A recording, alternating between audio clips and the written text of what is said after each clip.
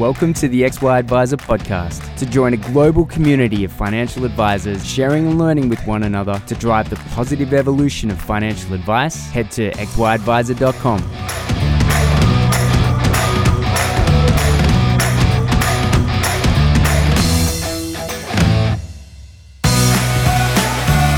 So I was thinking about it the other day, and I know there's a little bit of emotion that gets driven by financial advisors when you think of that advertisement on TV with the little escalators and from little things, big things grow, and we don't pay commission to financial advisors. And clearly XY Advisor is focused on advice. And look, I'm not necessarily an advocate of people clipping the ticket along the way without doing the work. But I know that ad in particular has definitely struck a chord with the industry.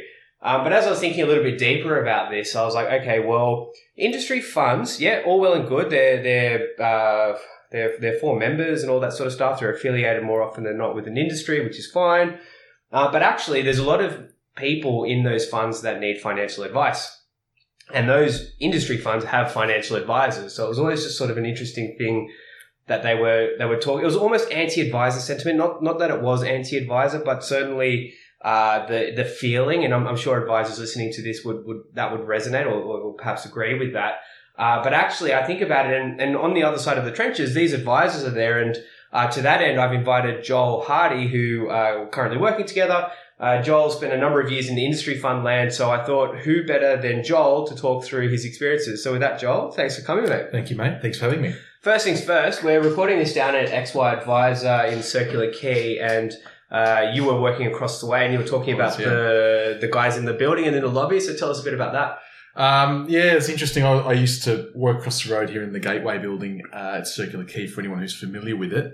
And one of the things I noticed the first time I ever walked in there was the amount of guys walking around in very sharp blue suits with a white shirt, and all of them seemed to be 6'5" tall. So I said to myself at the time, what do all these people do, right? And it turns out a lot of them worked in investment banks, and certainly a world I had never been exposed to or familiar with. And yeah, as Ray sort of alluded to, spending a lot of time in the profit for member space, and also what you would call industry fund land as well. But I'm interested in, because there were a few celebrities in the lobby, right, that you would sort of grab a coffee with in the morning? Yeah, well, not necessarily grab a coffee with. I think I would grab a coffee next to? Yeah, I think I would like to in my own mind. But Malcolm Turnbull was one, Paul Keating was another, David Murray.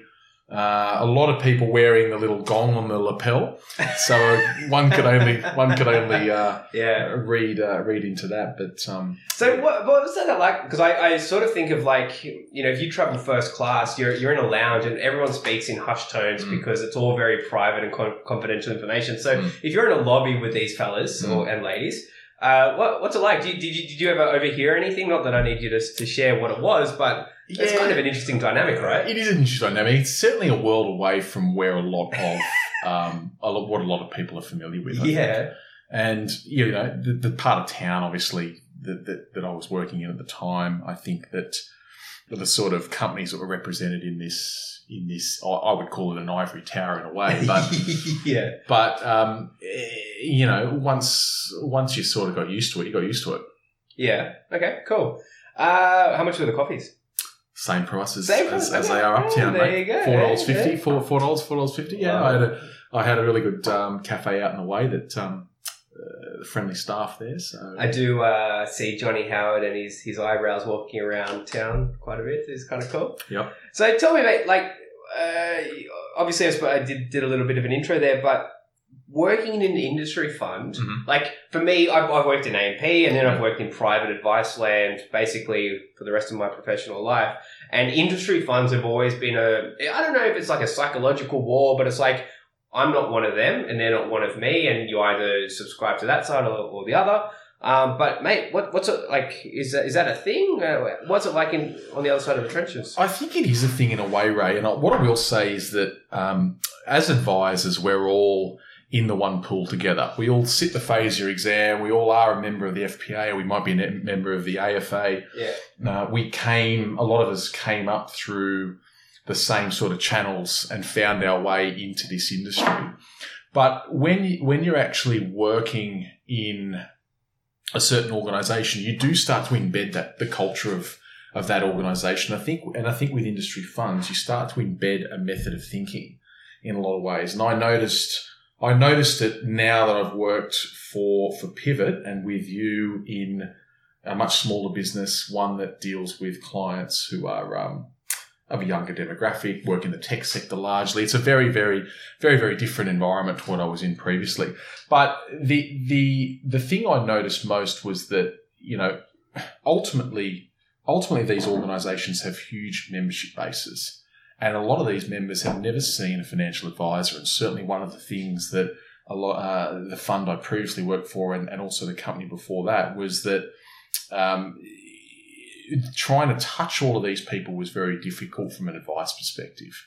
But there was a real desire to educate, first and foremost, clients on what their options were, particularly around retirement and post-retirement. Educate them on as to the investments that they were invested in and where their money was going and really tried to provide a better outcome financially for these people over time. Yeah, fair. And I imagine, industry super, uni super has defined benefits, so it speaks to a lot of retirement stuff. But you being an advisor in an industry fund, is it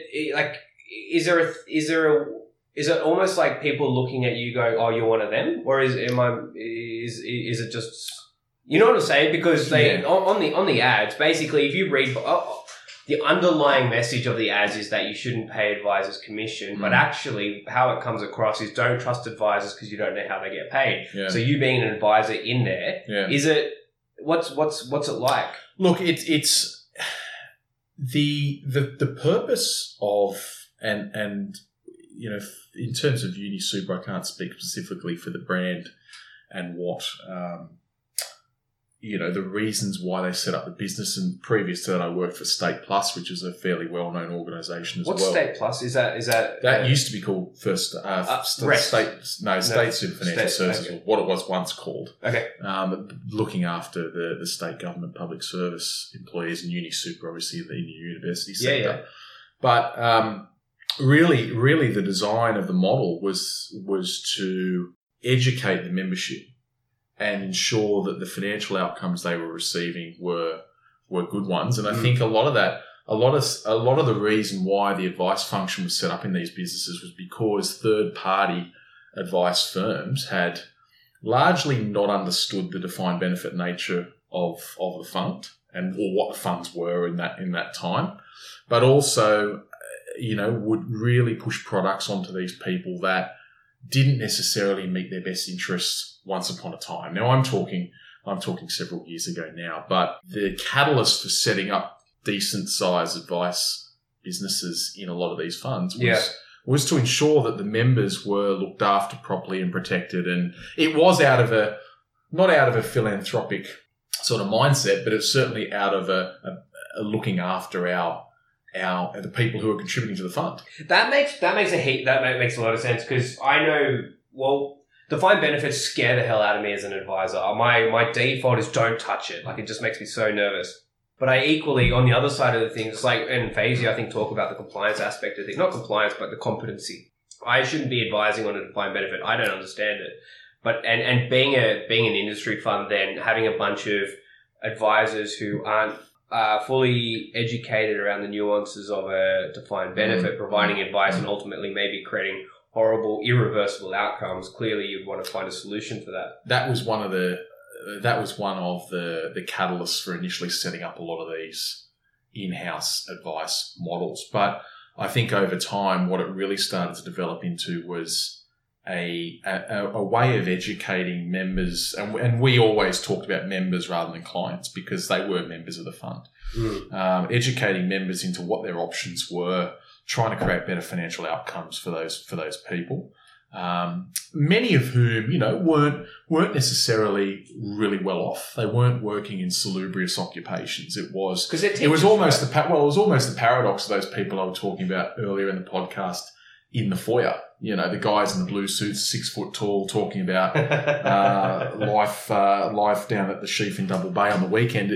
These people were your typical mum and dad sort of, clients and members of the fund who financial literacy was not something that they would be across in their everyday lives necessarily, and they really relied on an advisor to guide them through the headwinds or the process of particularly pre and post retirement. Were they mostly teachers? Is that what UniSuper is? Well, UniSuper, they looked after people in the higher ed sector, so your universities and your related bodies. State Plus looked after mainly public servants in, whether it be police, nurses, teachers, white collar public servants. So it was a slightly different mix, but there was a lot of similarities as well. Mm. Yeah, it's interesting. So I suppose the next question would be, and if nothing else, we were able to answer this question for everyone listening: how does a defined benefit work? Right.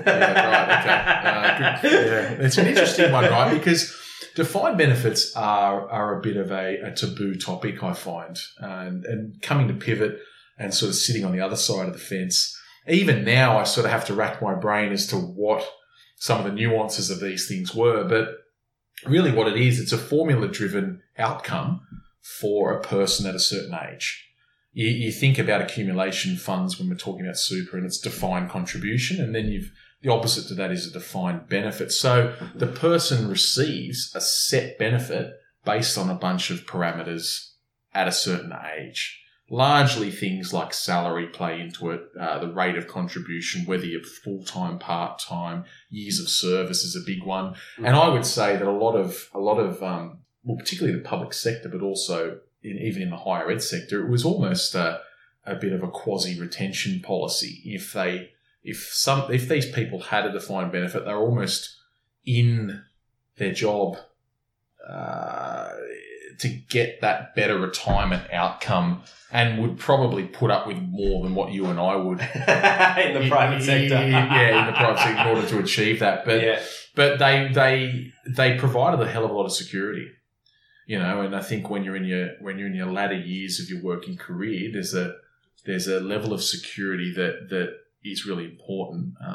And if you had an outcome that was guaranteed versus one that was unknown, why would you ever take the risk? Why would you ever take the risk? Yeah. And so the formula, as I understand it, you talk salary times years of service times accrual benefit. Like there's an accrued benefit ratio. It's almost like, well, how much does the person contribute? What's their salary? It's a multiple of that. Right. What's their years of service? There's another multiple of that. And years of service being for a specific business or working in an industry, or look, in the public sector, you could have been a nurse and then transitioned to being a CEO of Treasury. That's a tenure. So it's the same tenure because it's government. Yeah, because it's all government. Yeah, right, okay. So that all counts, but. Yeah, it's really what it's looking at is a tenure within the same organisation in inverted commas, but that could be the whole sector technically too. Because that and this is in the detail now, but I'm interested in. So if I've got an AMBO who's saying, "Ray, I want to become a cop," what does that mean for my retirement? Well, really, the only impact would be on salary. So if that person's salary changed substantially, that would impact the defined benefit. The contribution rate would be commensurate to what the salary was. So the years of service would continue. Okay. Because it's government. Yeah. But those other two conditions that I mentioned would change. So does that then mean, because I was thinking about this as well, I understand the contribution rate or that metric, but later in life, if you've got somebody who wants to go part-time, as in, let's say you're on $100,000 a year and you want to go down to less days, and you decide to take a job in the same organization, meet all the other things, $60,000 a year, you're in that for the last couple of years of your professional life. Does that then create a problem for your retirement? Typically it doesn't. And really you've got to remember that these schemes were designed ultimately through a bargaining process with the employer and the union movement. So there was always this skewing toward, well, what's going to be in the best interests of the member? And we talk a lot about best interests now in advice land, but they were talking about that back in the 80s and the early 90s in terms of designing some of these schemes. How does that protect the people who work for us? And how does that protect some of our members, whether you're looking at it from the union side? So that collective agreement is what you now see represented in some of these defined benefits. And one of the things that they try to do is prevent you being disadvantaged if you were to go part-time. And I think that's probably particularly important for a lot of women who would spend time out of the workforce, having kids and that sort of thing, and then going part-time as well. So it does affect the accrual rate, but it doesn't impact typically the full-time salary is used to work out the formula. Right. And then I suppose it sounds like, and one of the interesting things here is that there's no commercial agenda, right? Because it's, you know, as a financial advisor in a private business, obviously we do the right thing by people, but at the end of the day, there's a commercial outcome that needs to happen for the lights to turn on. Yeah. But in an industry fund, that's not the case, right? It's not the ambition. And as you say, in the 80s, they were starting to talk about a lot of this stuff because it was more of a social good, or it was the right thing to do. Yeah. And it's amazing when I used to really advise a lot of pre-retiree clients particularly, it was amazing to see the difference that made over the sort of years in which they were leading up to retirement and the sort of balances that people had. You compare that to the average Australian and they were miles ahead. Part of it was because they had worked in this similar occupation and contributed at a similar rate and had fairly incremental salary rises over that time. But a lot of it as well was because, you know, prior to 1993, I think it was, there was no compulsory super guarantee. But these people, a lot of them were already contributing to some sort of superannuation arrangement pre that time. So they had a real head start, and that's made a big difference when they hit, you know, the likes of 60, 65. Yeah. It's just an interesting world. And so what, I guess the other thing would be then, if you're an advisor who gets a defined benefit client, like do they, before I get into that, do they even exist? As in, if you're a younger teacher, let's say you just graduated uni, you become an academic in a university, you apply for your fund and you go through the institution one. Do you get a defined benefit? So the answer is yes and no. These things, I think what's probably worth mentioning is that it's very, very rare in 2020 for anybody to have a defined benefit. That's the first thing. The only known open defined benefit scheme that you can join today is, in fact, to my knowledge, it's UniSuper. They do still have an open defined benefit scheme. It does pay a lump sum at the end of retirement if you were to join today, for example. But I think one of the reasons that a lot of them have since closed is because of the cost. And also the fact... As in they're too generous to the member? Well, not too generous necessarily, Ray, but the fund has to budget for this outcome that it really doesn't know what it's going to pay and how long people are going to live for. And that's really the unknown, especially when some of the earlier people were in full pension schemes. You know, things like Triple S, which is an old... state government scheme. The Reserve Bank, I think. The Reserve Bank has one. You know, CSS is another one from the Commonwealth side of things. So how do these funds actually budget and project for that? Well, really what you need is an actuarial study of what the membership looks like and what are the benefits that we're going to have to pay out in the future. And you have to set that money aside and invest it now in order to cover those liabilities. How do you do that though? Because, and I always say this, is the things that keep us alive tomorrow don't exist yet. So, like, I don't know what my life expectancy could be. It could be 150. I got no idea. Yeah.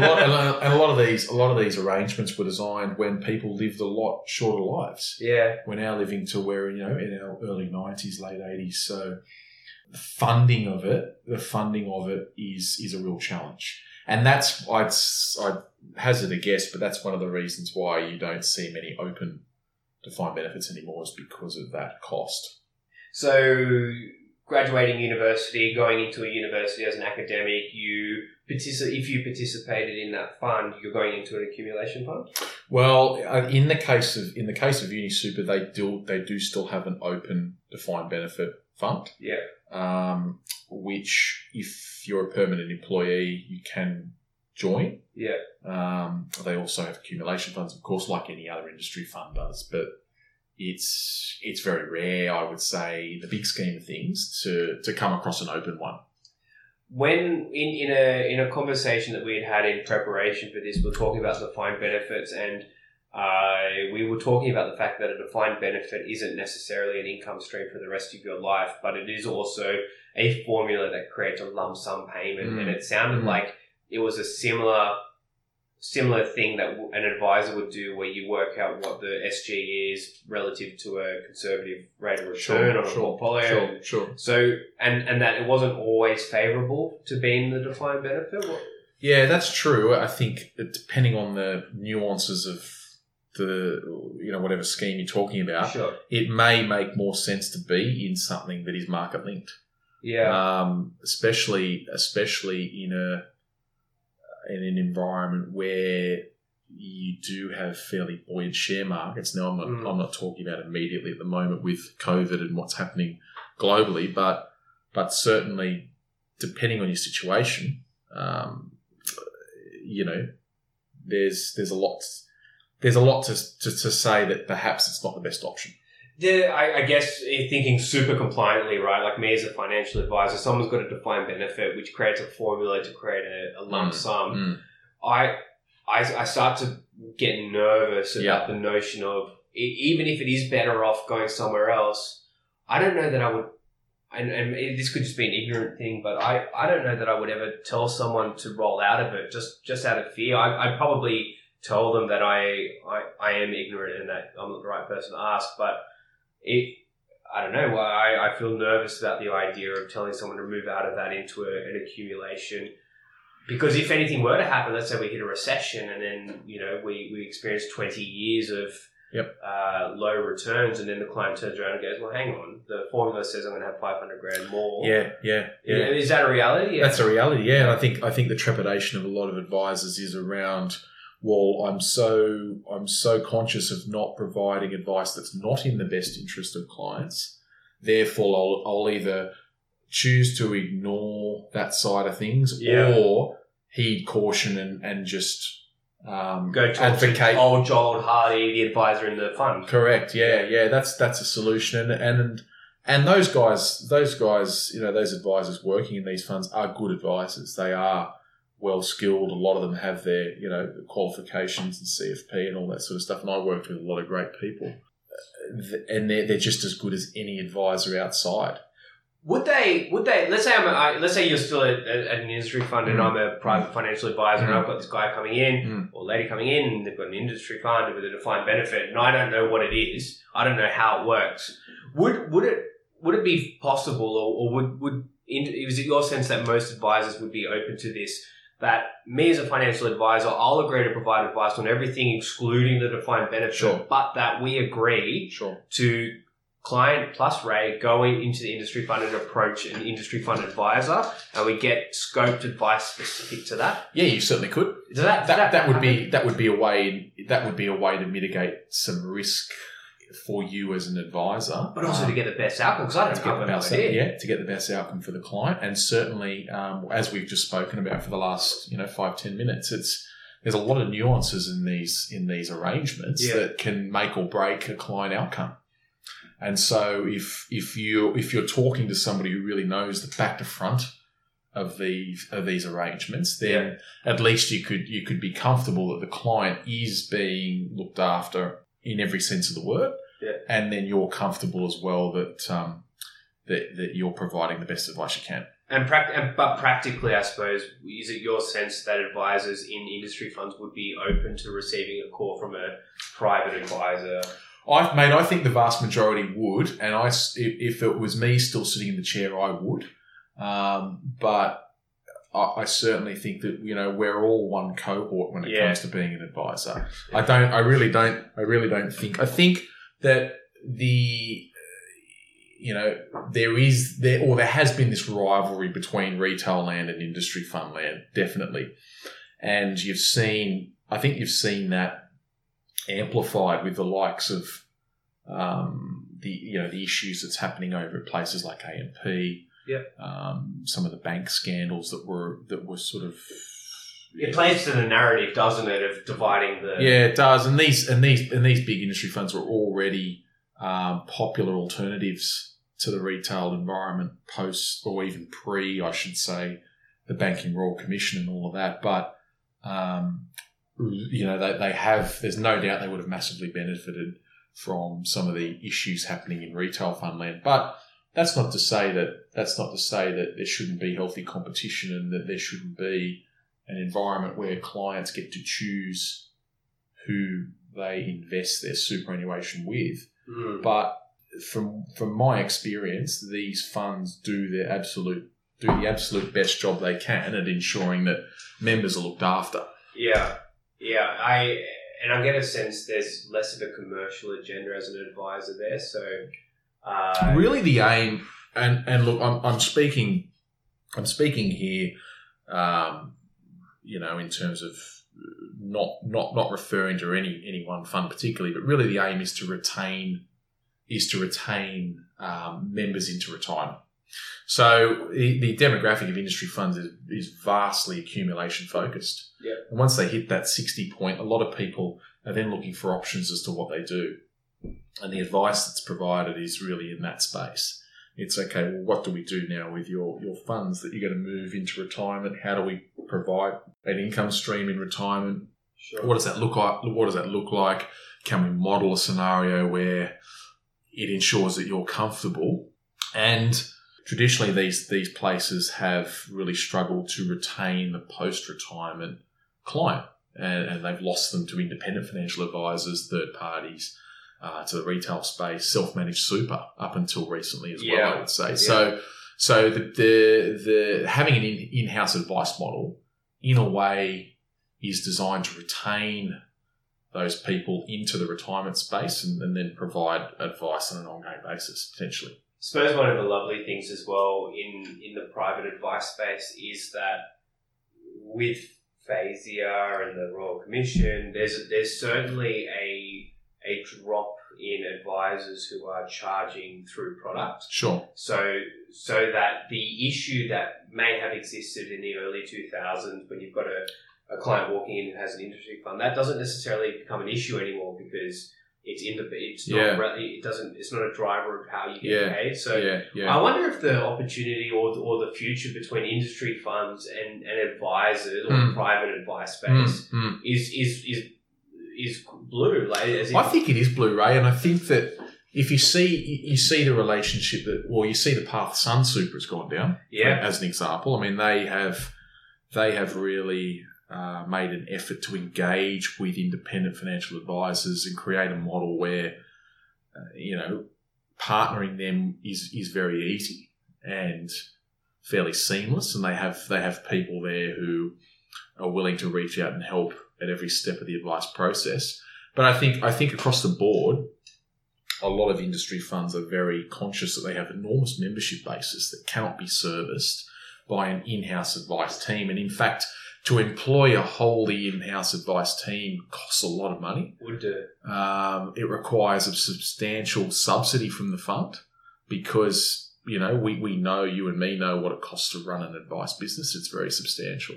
Yeah. So there has to be some sort of cross-subsidisation there, a way to avoid or prevent a situation where, A, you can't service everybody, but B, the costs blow out to an enormous level by having all these people in-house that you're directly employing, is to get on board with trusted, and I'll say that word, third-party advice providers. Yeah.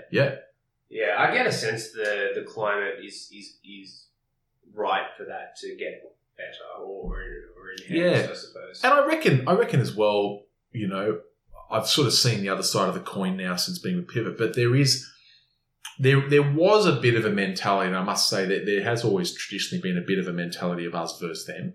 And I don't think that comes from advisors specifically, but I think it comes from this idea of industry versus retail. Yeah. And that's a legacy thing. That's not something that any one particular organisation has dreamed up. I think it's a bit of a legacy thing. But the adverts with, I think it's John Wood, he's the one standing on the escalator with the hands. That's just the image everyone thinks of. That's the image everyone thinks of, and the escalator's going up, and one guy's doing really, really well, and the other guy's doing not so well, and it's like, well, what's really the difference here? Because, and I've seen this recently, that there's a lot of retail funds now that are charging lower fees than most industry funds. You think about some of the fees that you see on a regular basis, and I won't name any funds, but there are some out there that are fairly expensive. Yeah.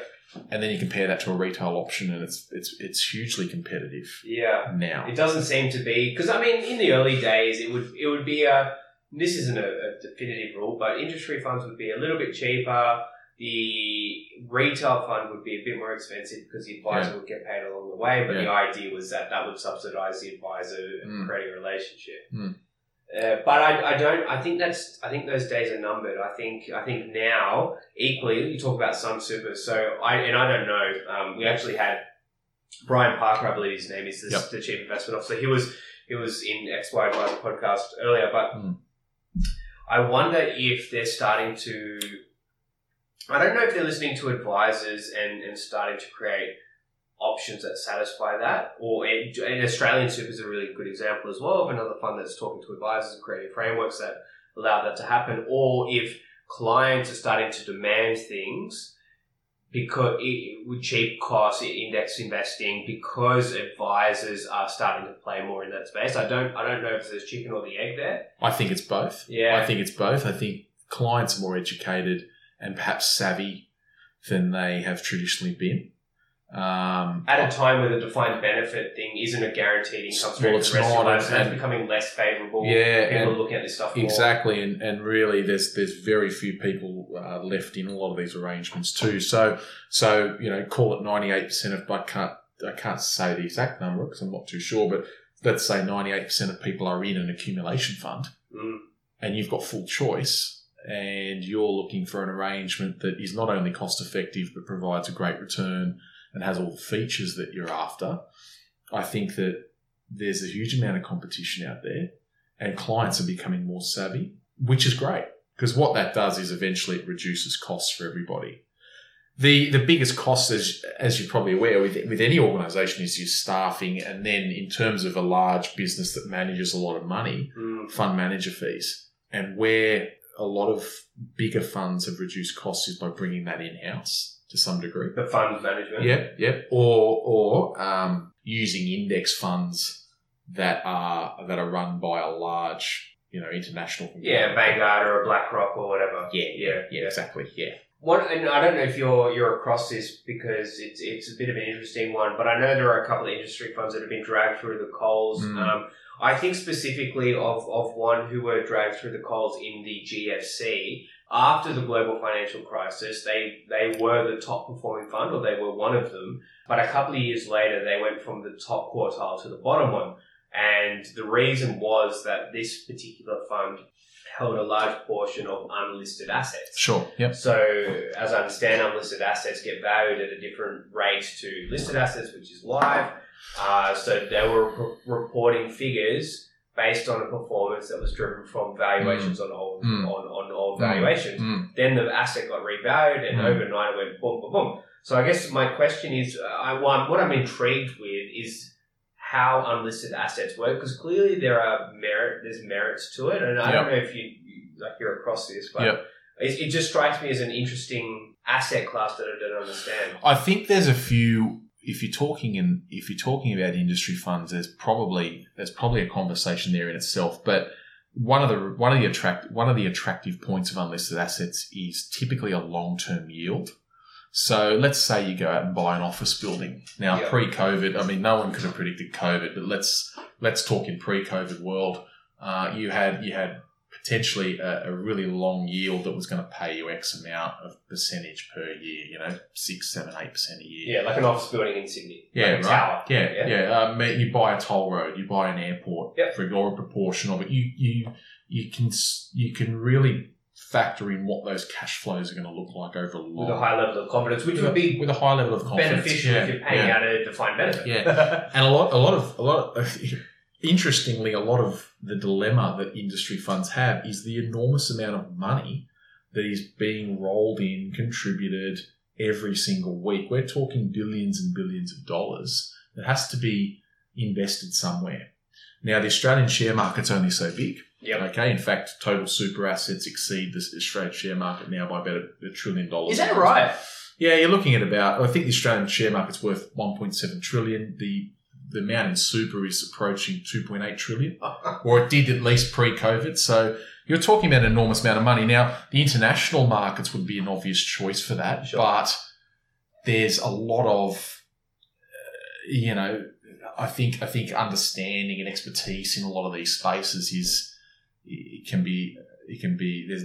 a bit to be left desired for. So direct assets provide a much more consistent yield over time, or they always traditionally have. Mm. And I think there's an element as well of not philanthropy, but investing in things that support the industry you're in. Yeah. So whether it be Reston Hospitals, Hester and Hospitals, you know, and First State Super is another example. They own a portion of the light rail.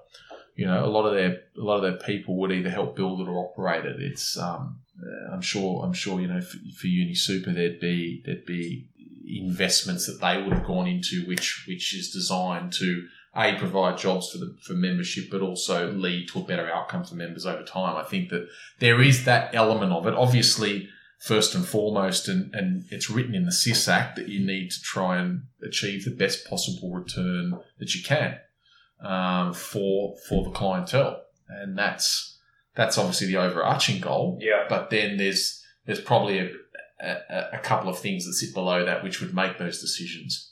I read an article, this was a few years ago, so don't quote me on the detail, but effectively, I think it was Canada. And Canada, I could be miles off here, but I think Canada have not a voluntary pension system, but actually a compulsory one. So it's like a compulsory super fund thing. And then in retirement, it's almost like a similar defined benefit structure. Mm. And what this article was talking about is they say, well, hang on, the Canadian, whoever owns that pension fund, they know exactly the demographic, they know the age, they know the average income, and they know like the average age of retirement and how far away that will be. So they have a level of confidence, they have a level of certainty over when the drawings will happen and at what rate. Traditional retail funds, liquidity is key because you never know. You could have 100% redemption on any day, right? But in an industry fund, or not an industry fund, but in this Canadian pension fund, which I'm sort of thinking could sort of be quite similar to the industry fund, you have a level of confidence where you actually don't need liquidity because people can't get their money back in the same way as a traditional fund. And that opens up doors to less traditional asset classes. So as an advisor, I think about a particular client or any specific client. My focus is that client in and of themselves, and liquidity is really important. However, if I'm an advisor in an industry fund and I know that the fund is doing the calculations behind the scenes on the redemption rates and they're managing the liquidity, of which we can have a high level of confidence behind that, then maybe it's okay that the unlisted asset property gets revalued in 3 years' time and considerably because the intention was never to sell it. Well, I think part of that is typically a younger. Well, I'll say this in two phrases. The first is, if you're talking about defined benefits, you have to provide, from an actuarial perspective, you've got to look at what your membership demographic looks like and provide an adequate amount of money to pay out all liabilities. That's the first thing. That aside, if you're talking about, but it's never going to be 100%. That's what I'm saying. Well, it's hard to get it to 100%.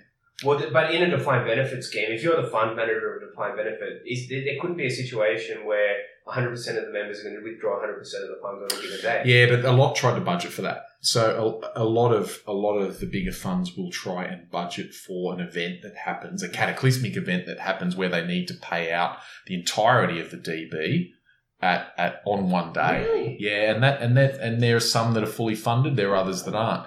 But what I will say is that if you cast that aside, and you look at unlisted assets and say, well, what's the advantage of them? A lot of you think of Aussie Super and Host Plus, particularly Rest is another one. They've got very young member demographics, very young.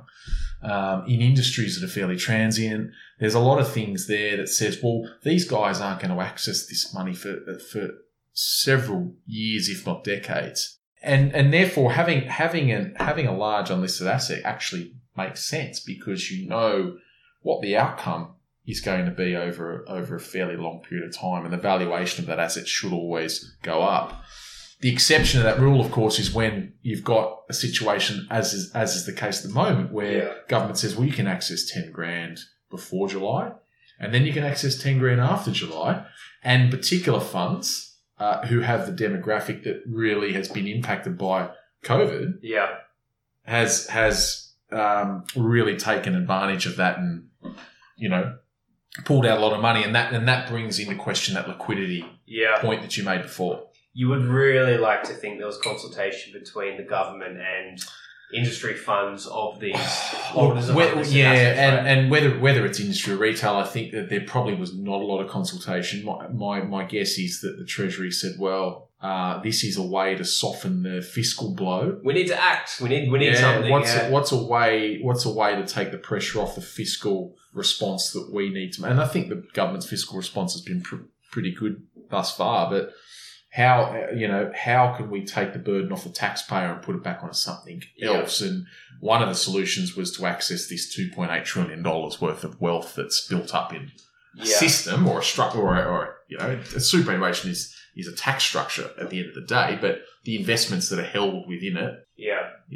Well, we're on the other side of the financial year now, so I can only imagine the thick of the second batch of that 10 grand will be coming through shortly. So. Yeah, well, I read as of yesterday, I think it was in the Fin Review, it was 325,000 people have gone again. Wow. Or either, not necessarily gone again, but tried to access up to 10 grand. In the new financial year. So it's been just as swift as the last. But I think, mate, there's no doubt that people out there are really, really struggling financially. And it is a pot of money that a lot of younger people, I mean, I'm 32, you're 31, right? Yeah. So a lot of younger people don't see this as being their real money. Real asset. real money or real asset for several decades. So why not get it now? Not necessarily and spend it, but pay down debt or do something other than that. Yeah, I've got a couple of mates who have I make this thing where I don't want to talk to my mates about financial advice. If ever they ask me for advice, I refer them to you. But I have had a couple say to me, "Yeah, Ray, I've done this. I've taken it out and used the system to my advantage." But to be fair to them, they've paid off credit cards, and it sounds like they're doing a lot of good things. But what an interesting time to be a fund manager, right? Interesting time to be a fund manager, and I think not only are you having to balance liquidity, as you mentioned, and obviously provide enough money in cash to fund a lot of the withdrawals that are occurring at a time when the assets are lower than at a time when the assets are lower, and at a time when a lot of the unlisted assets, as you mentioned before, have been devalued. But I think as well, the impact on people is going to be fairly profound. I mean, you and me did the calculation the other day, and if you take out 20 grand now, when you're our age, you're looking at something in the order of $230,000 at 60 or 65. So it has a profound impact, and that's what a lot of people don't consider. But at the same time, if you're under substantial economic pressure and you've lost your job, or there's other things that have happened, well, then it is something that you'll see as an attractive option. Definitely difficult to be too hard, I think, on people who don't take a rational view on things at a time where there's a pandemic. It's like, and no one could have predicted this, Ray. I don't think it's Bill Gates apparently. Did he? Okay, well, Bill's smarter than you and me, no doubt. Yeah. So yeah, I can believe that one. But with that, Jolly, really appreciate the time this afternoon. For those listening, we're at the back end of Friday afternoon, and it's been a long old week, so I appreciate it. For those that are keen to have a chat or a chinwag with you, how to? Well, mate, there's many ways. It depends if you want to have a chinwag in a professional sense or a social sense. In a professional sense, LinkedIn, yeah, absolutely. Come and visit me at 64 York Street, level 12. You can find me there most days. Otherwise, Hotel CBD across the road, up on York Street there, or the Occidental. Many listening would know that well. So, yeah, I'd love to catch up anytime. Thanks, man. Appreciate it. Thanks, Ray.